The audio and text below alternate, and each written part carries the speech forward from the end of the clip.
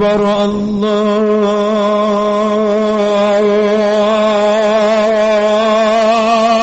الله أكبر الله أكبر الله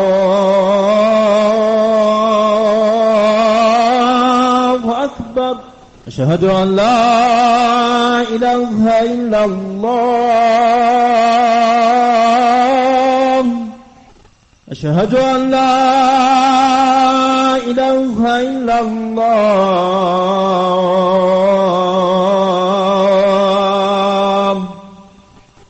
أشهد أن محمدا رسول الله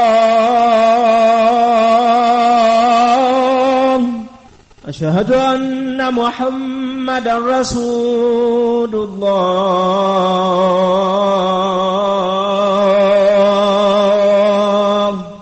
حي على الصلاة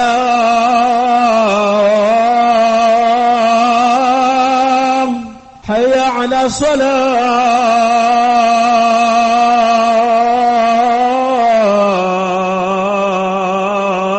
الصلاة حي على الفلاح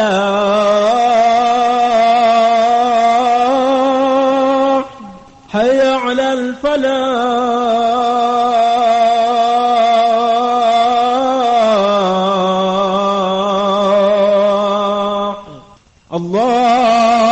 الله أكبر الله أكبر لا إله إلا الله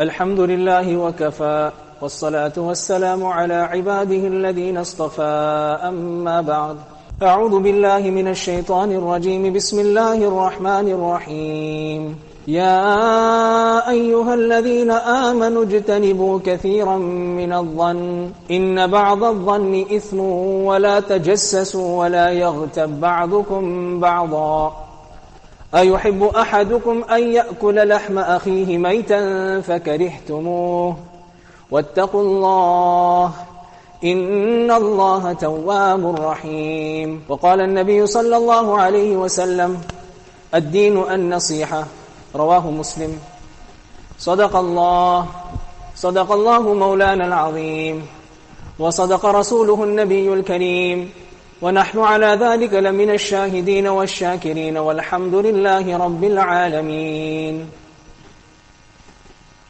Respected ulama, huffaz, elders, brothers and mothers and sisters that may be listening from home,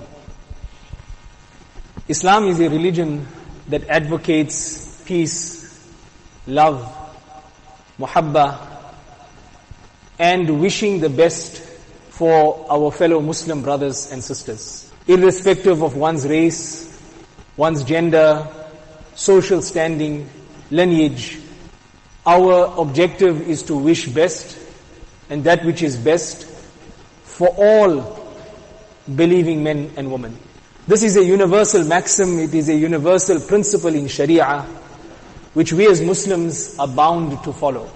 Sayyiduna Tamim ad-Dari radiyallahu an mentions that Rasulullah sallallahu alayhi wasallam once said that ad-deenu an-nasiha. Deen is well-wishing. The Sahaba radiyallahu anhum asked that for who, O Rasulullah sallallahu alayhi wasallam? Nabi alayhi salam mentioned that this refers to sincerity and well-wishing for Allah subhanahu wa ta'ala, for His book, for His messenger, for the leaders of the Muslimin and for the general population. So the Quran and Sunnah have placed a very important role and principle, which is to create a harmonious and loving Muslim society. This was the cornerstone characteristic of Nabi alayhi salam. And he was followed in this by the Sahaba, the Tabi'een, the Salafus Salihin, to have this consideration of love, well-being, and wishing the best for all believing men and women. Part of wishing well for our Muslim brothers and sisters involves abstaining from speaking or even thinking ill about a fellow Muslim brother or sister. We have been prohibited by Allah subhanahu wa ta'ala from speaking ill, and more than speaking ill, we have been prohibited from even having ill or evil thoughts about a fellow Muslim.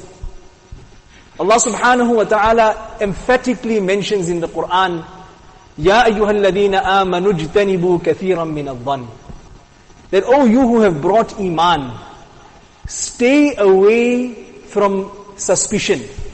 Stay away from having suspicion about your fellow Muslim brother and sister. Inna ba'da dhanni ith. Verily, some forms of suspicion are sinful.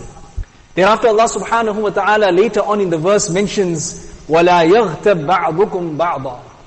Do not backbite, do not speak ill of one another. أَيُحِبُّ أَحَدُكُمْ أَن يَأْكُلَ لَحْمَ أَخِيهِ مَيْتًا فَكَرِهْتُمُوهُ. Do you like that you should eat the dead flesh, the carrion, the maita of your fellow Muslim brother? Definitely not. فَكَرِهْتُمُوهُ. You will definitely dislike it. Nabi alayhi salam once mentioned, on the authority of Abu Hurairah radiyallahu anhu, the riwayat is in Muslim, that he asked the Sahaba, أَتَدْرُونَ مَا الْغِيبَةِ. Do you know what is ghiba? Do you know what is backbiting? The Sahaba radiyallahu anhum mentioned, Allahu wa rasuluhu a'lam. Allah and His Messenger know best. Now we digress for a minute. Look at this response of Sahaba. When they were asked a question, they did not proffer forth their own opinions, their own logical analysis. Allahu wa rasuluhu a'lam. Allah and His Messenger know best. Unfortunately today, when it comes to matters of deen, without a sound knowledge base and foundation, each and every one of us wishes to proffer his or her logical analysis and deduction on the ahkam and the rules and regulations of Sharia. This is an important lesson that we learn from Sahaba radiallahu anhum, who themselves were giants in knowledge, who themselves had the ability to understand Rasulullah sallallahu alaihi wasallam. Their response, Allahu wa rasuluhu a'lam. That we will take our directive, our indication on this matter from Allah and His Messenger.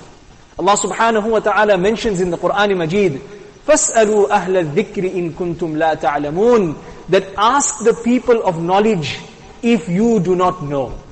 Seek the people who are specialists in that field and ask them for their opinion or the opinions that they have deduced from the Quran and the Sunnah.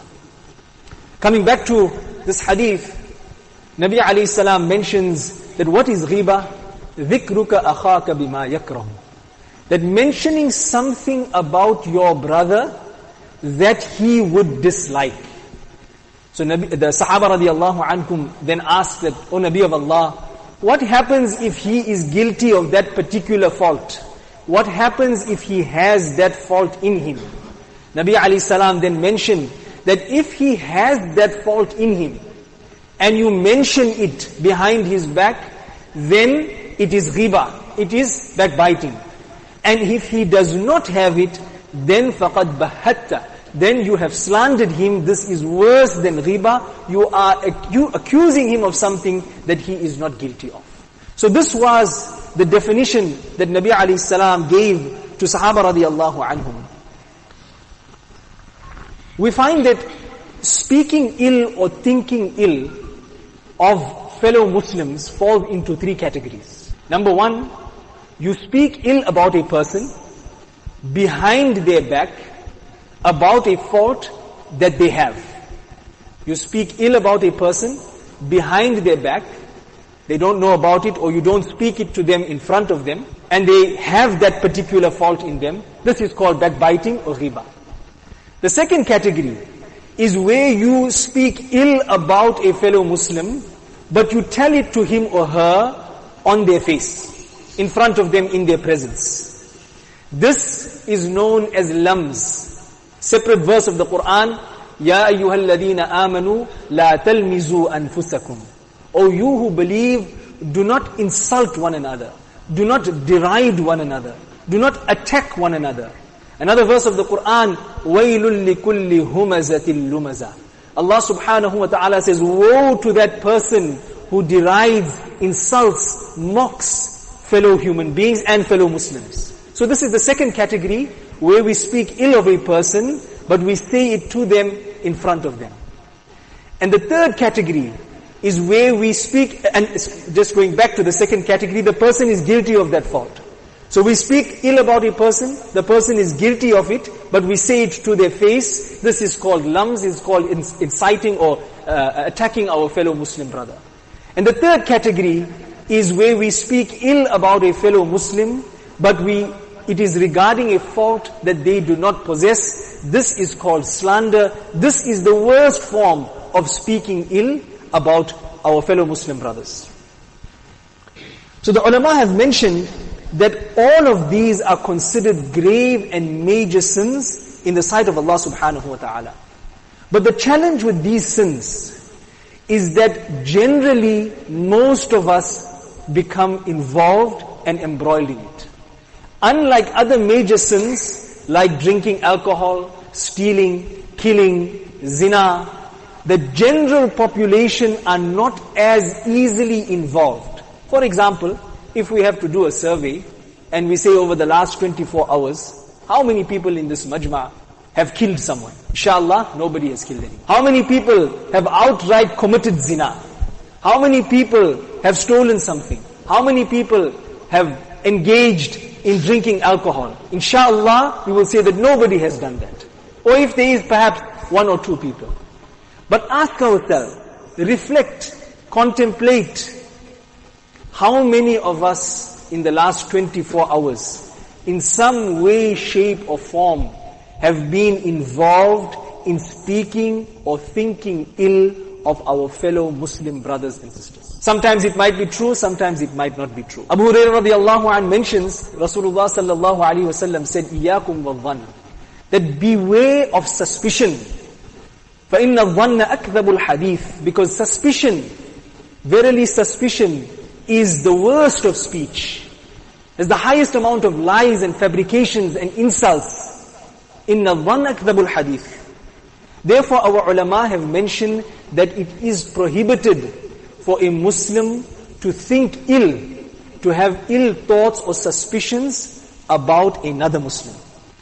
It is mentioned in Ma'arif al-Quran that Sayyiduna Maymun radiallahu an once had a dream, and in that dream he saw that he was being commanded to eat the flesh of a Negro, an Abyssinian, a black slave that had passed away.